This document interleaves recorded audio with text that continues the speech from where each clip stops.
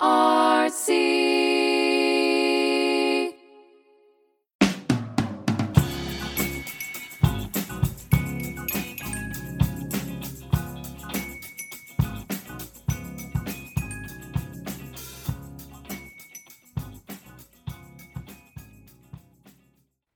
to Feeding Frenzy, a podcast brought to you by the Breastfeeding Resource Center. The BRC is a nonprofit organization in Abington, Pennsylvania. We're here to provide support on various parenting topics to help you get through the roller coaster ride of parenting. I'm your host, Colette Acker. Let's take this journey together. Thanks for joining us for this episode of the BRC's Feeding Frenzy, where we talk more than just breastfeeding. Over the years, lactation consultants have seen a benefit of working with physical therapists when faced with more challenging feeding issues. And today, we'll be talking, to Dr. Bryan Nichols of Balanced Baby PT. He's located in Orland, PA, and the BRC is super lucky to have him in the neighborhood. We have about a half an hour with Bryan because he's about to teach our infant massage class. So let's get started. Welcome, Bryan. Thank you for having me, Colette. Sure, no problem. First of all, tell us a little bit about your career background. What got you interested in physical therapy and what was your concentrated area? My big background in physical therapy and why I wanted to become a physical therapist really hinged on me wanting to find a career that helped others, helped individuals. I knew it was probably somewhere in the medical field. I didn't want to go into a field where I was like cutting people open, though. I didn't want to cut animals open. Like I didn't want to be doing surgery, like that kind of stuff. Not because I'm squeamish, but because I didn't want to, I didn't want to be the vet coming out and saying, well, something happened to your dog or your cat. I didn't want to have to do that with a loved one. And so, like, for me, I knew that was going to cause me anxiety and cause me to not be as an effective provider. So physical therapy was really that non-surgical realm where I was able to help people. And looking back on it now and what I'm doing with Balanced Baby is that it comes back to empowering other people. I didn't want to be the person who you went to and said, oh, you have this pain, like here's some medication. Or right. In the infant realm, like, oh, this baby has a frenulum that may be restricting there, let's just snip it and go. So that type of intervention for me was, all right, how do I empower the person I'm working with? And that's really why I ended up going to physical therapy, because I found that was likely the best profession that, at least in my experience seeing physical therapists, I felt the most empowered by, where I was able to do more. I mean, just in my own experience of having a surgery, it was the PT that put me on the right path after the surgery was done.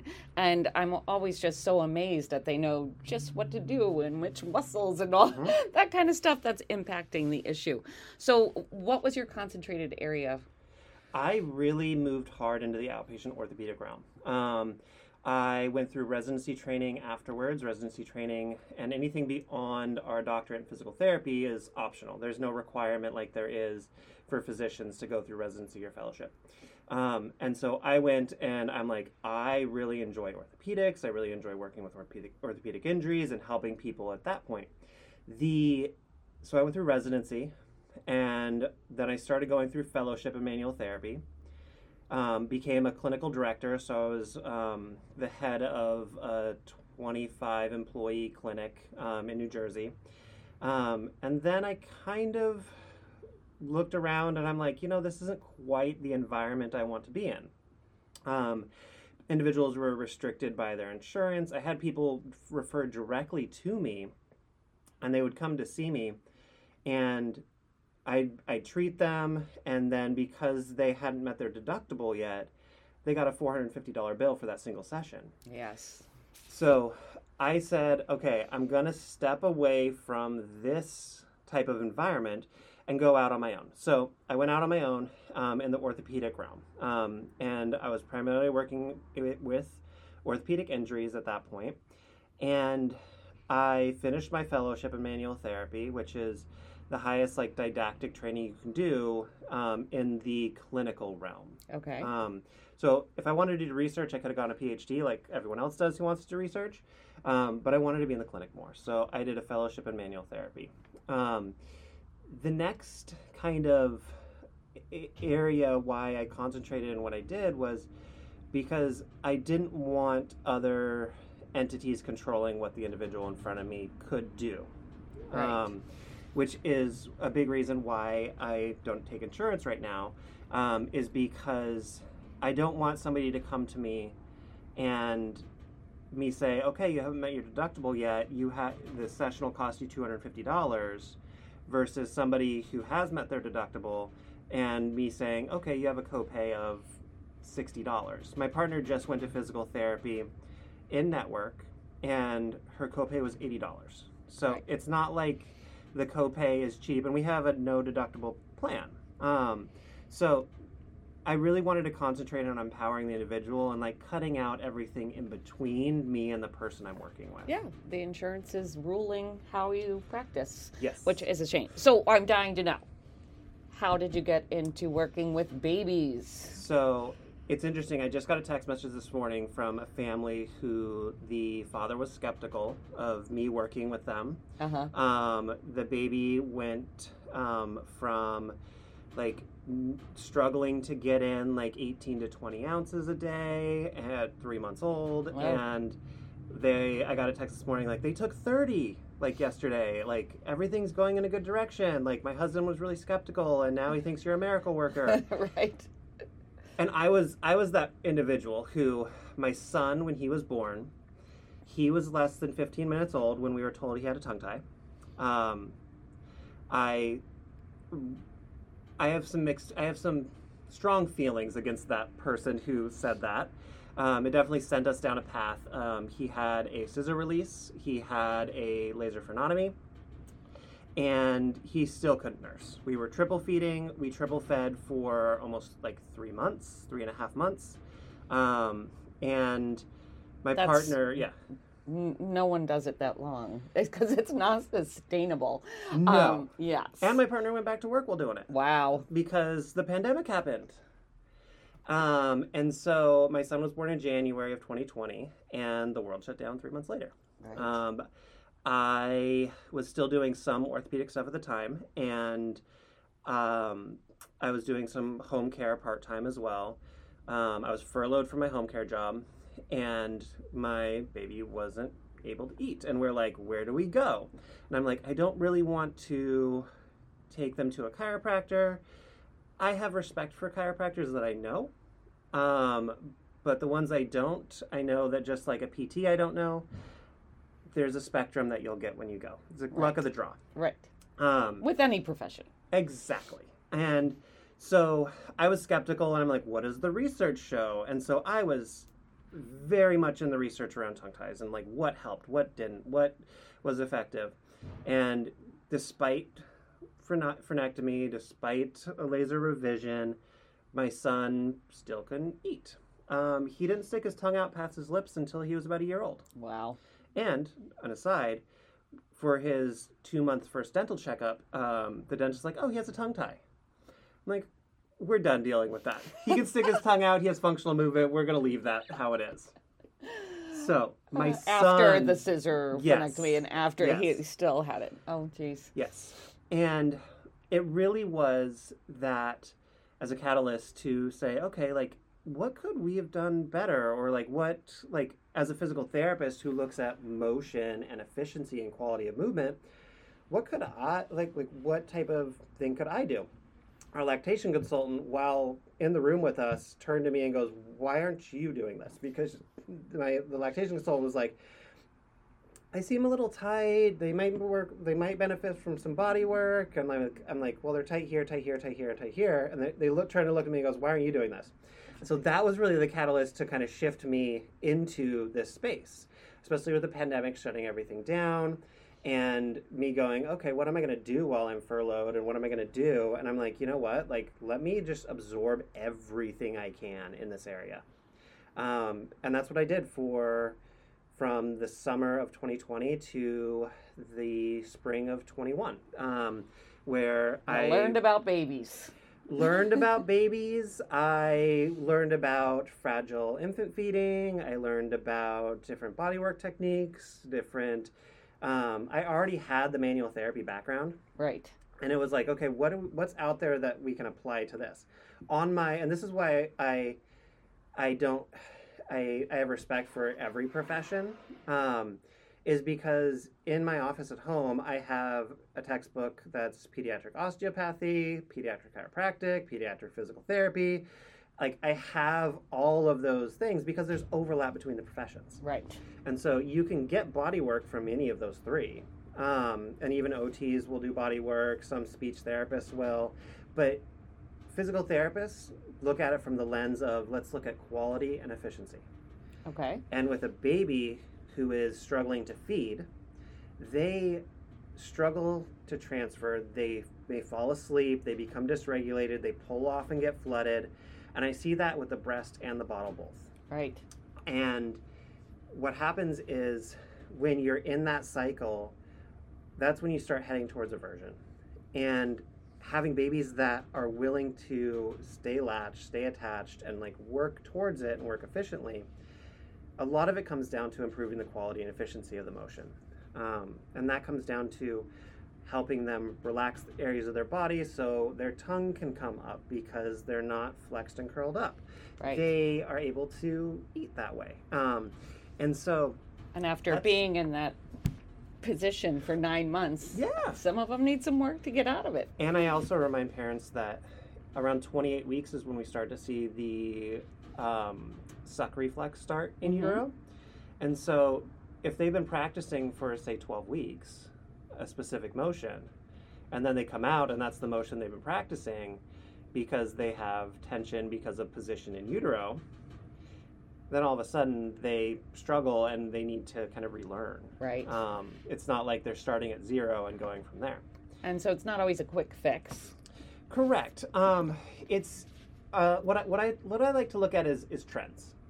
I talk about it as a nudge. I didn't like the people who we saw that were like, all right, here's 4 different exercises to do in their mouth. We had the frenotomy done, and here's all the exercises you have to do post-care.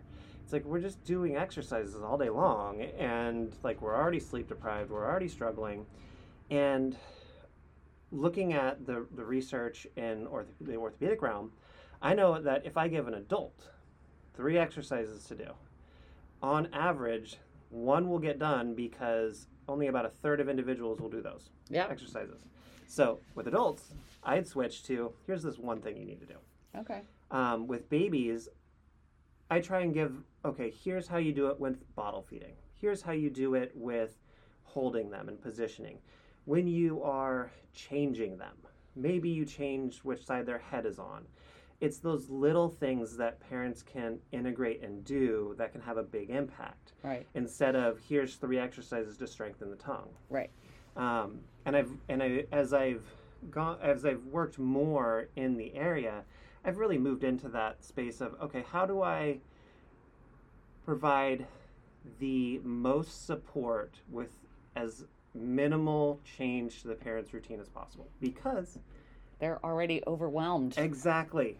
And at wit's end. I work with babies who are like looking at failure to thrive and NG tubes, and like they're struggling to eat from the bottle, and they're very dysregulated and struggling, and like helping them come back and then move forward.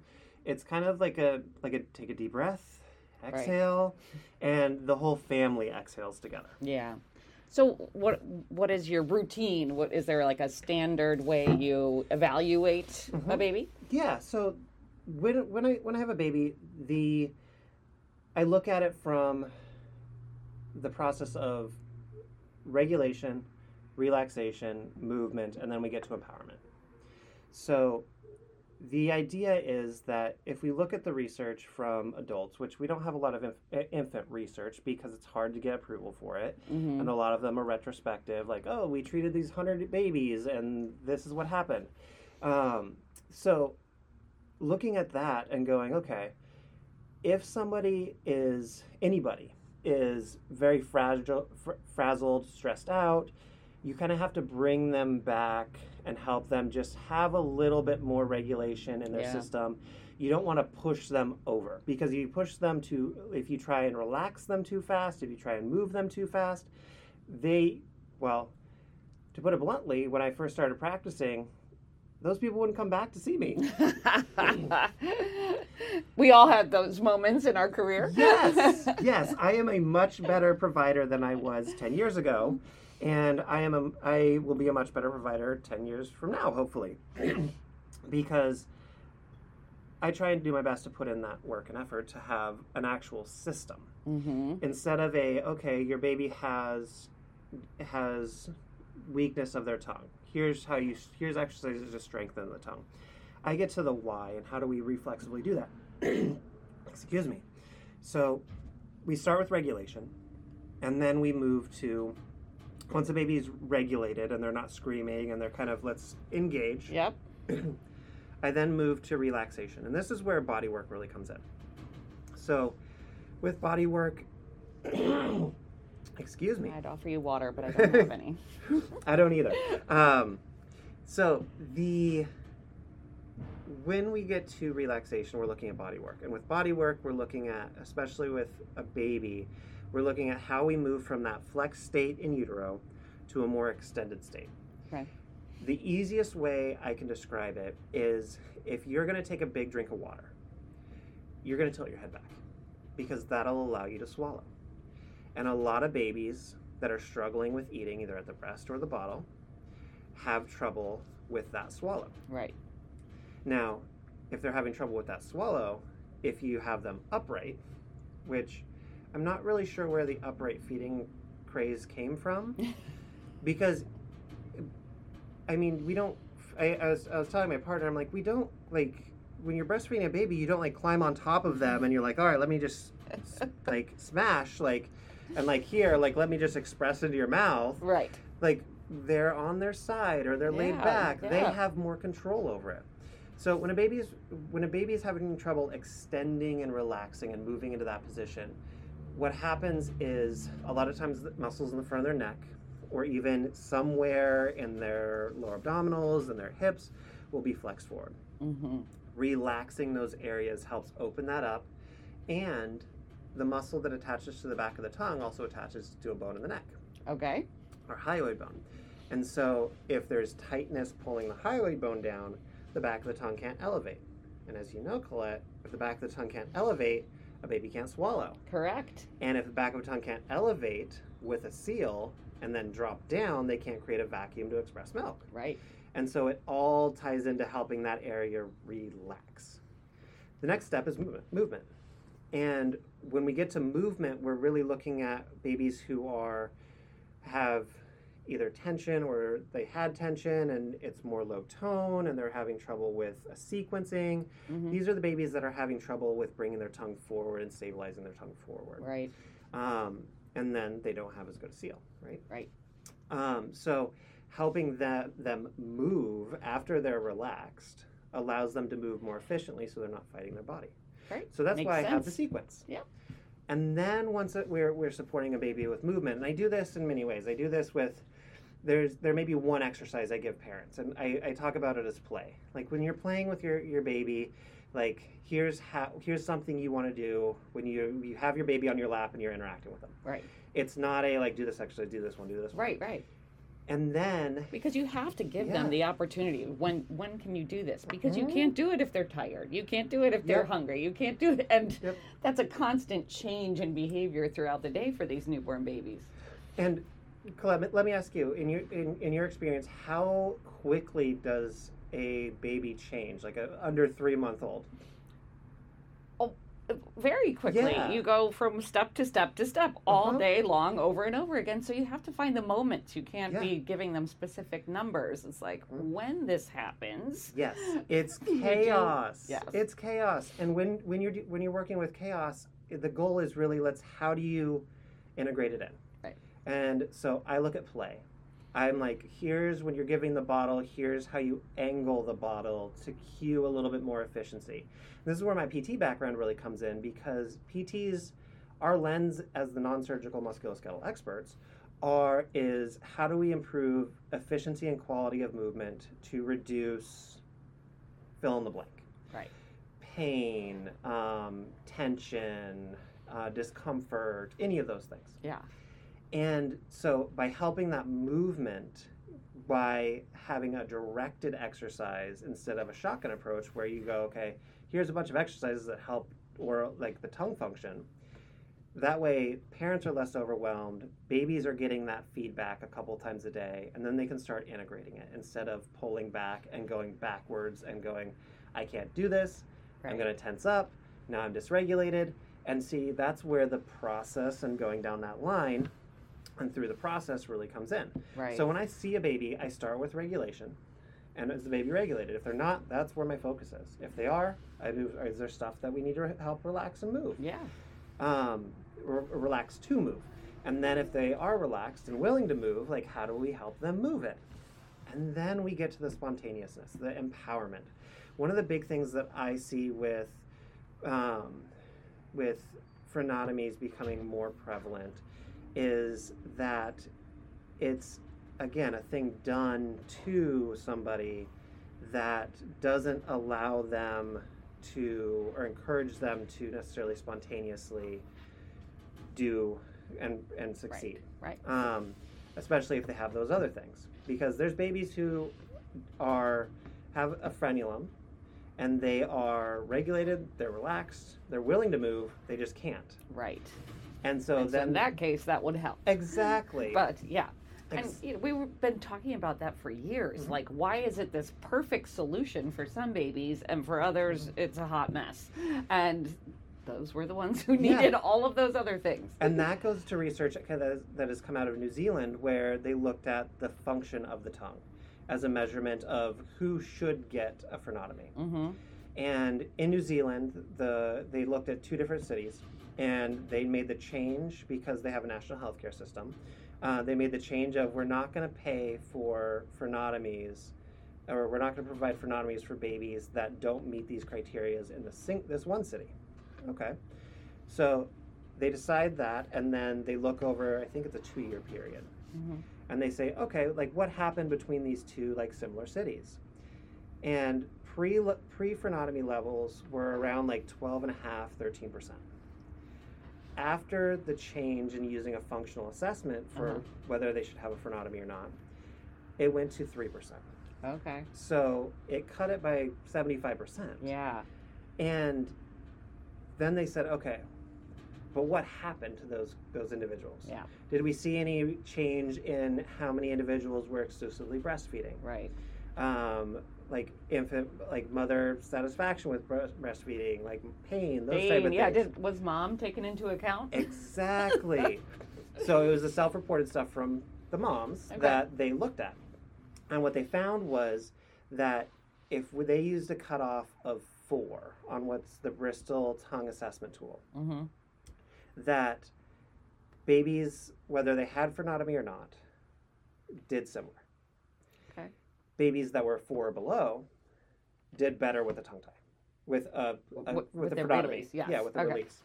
So with that release, they did better. Great. And so that's what I use when thinking about, does a baby need one or not? Right. And so I go through the 4 different components of that tool. I actually have a flow sheet on my Instagram at Balanced Baby PT that goes through, okay, like what do we see?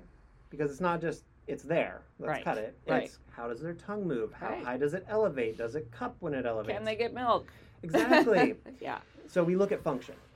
And so we look at function, then you have that gray, let's quote the gray area. Mm-hmm. And speaking with dental providers, that gray area, for some providers, they're like, I won't do it. For some providers, they're like, yeah, leave it up to the parents. And we were in that position. Like my son was a 5 on the BTAT. Okay. And I'm like, do we do it? Do we not? Do we do it? Do we not? Let's just do it. Like we want to give them the best opportunity. Right. No change for us. Yeah. And so I really felt that middle ground, that gray area, was an area that what's going on there. Right. And a lot of times it's that a baby can't stay regulated to feed. They aren't relaxed through the feed. they're not able to move. And so then they can't do anything. Yeah. And then you look at research on body work and babies that go through body work, and you see, okay, they are showing the factors on of more activity for the baby than what the mom is doing or the feeding parent is doing. Right. So that's where body work comes in that gray area, that 5 to 6 round. Most of the time, if a baby has, they can't stick their tongue out all the way, but everything else is looking good, lactation will get you there. Right. And my flow chart includes that. And it's like, all right, go see lactation. Lactation will be able to help direct you in what extra support, if anything, you need, because you'll be like, this doesn't quite look right.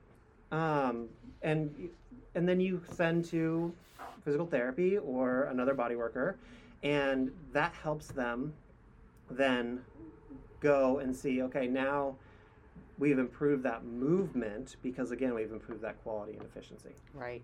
Well, I sometimes find that even the parent needs some deregulation too. That is why I've, in the past 6 months, I've gone through our national organization has a training that is through OB stuff. It's not your just pelvic. It's not just pelvic floor. It's what happens during and around pregnancy, and orthopedic stuff, as well as like postpartum stuff, how to return to activity. And so I actually do that area as well. Awesome.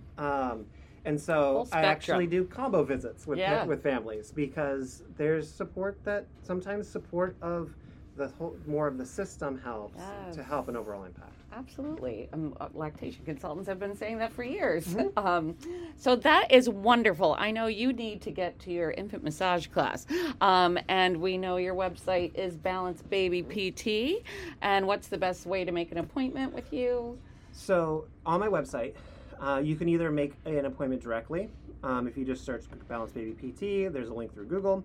However, if you go to my website, if you're on your phone, there is a chat button that you can click, and it'll directly text me and my number directly. Nice. That is the easiest way to contact me. If you scroll to the bottom of the page, if you're like, I don't want to talk to him right now, because I will text you back, even if it's 2 a.m. and I'm feeding my daughter. If you want to just provide a short blurb, you can scroll to the bottom and you can provide your email address, phone number, contact information, etc., to reach out through my website and through email. Great. Well, thank you so much for joining us on the BRC's Feeding Frenzy, and maybe we'll have you back soon. Wonderful. Glad to be here. All right. Bye-bye. Bye. Thanks for listening to the Feeding Frenzy. The BRC is a nonprofit organization committed to providing expert clinical and educational breastfeeding services. Find out more about us at breastfeedingresourcecenter.org.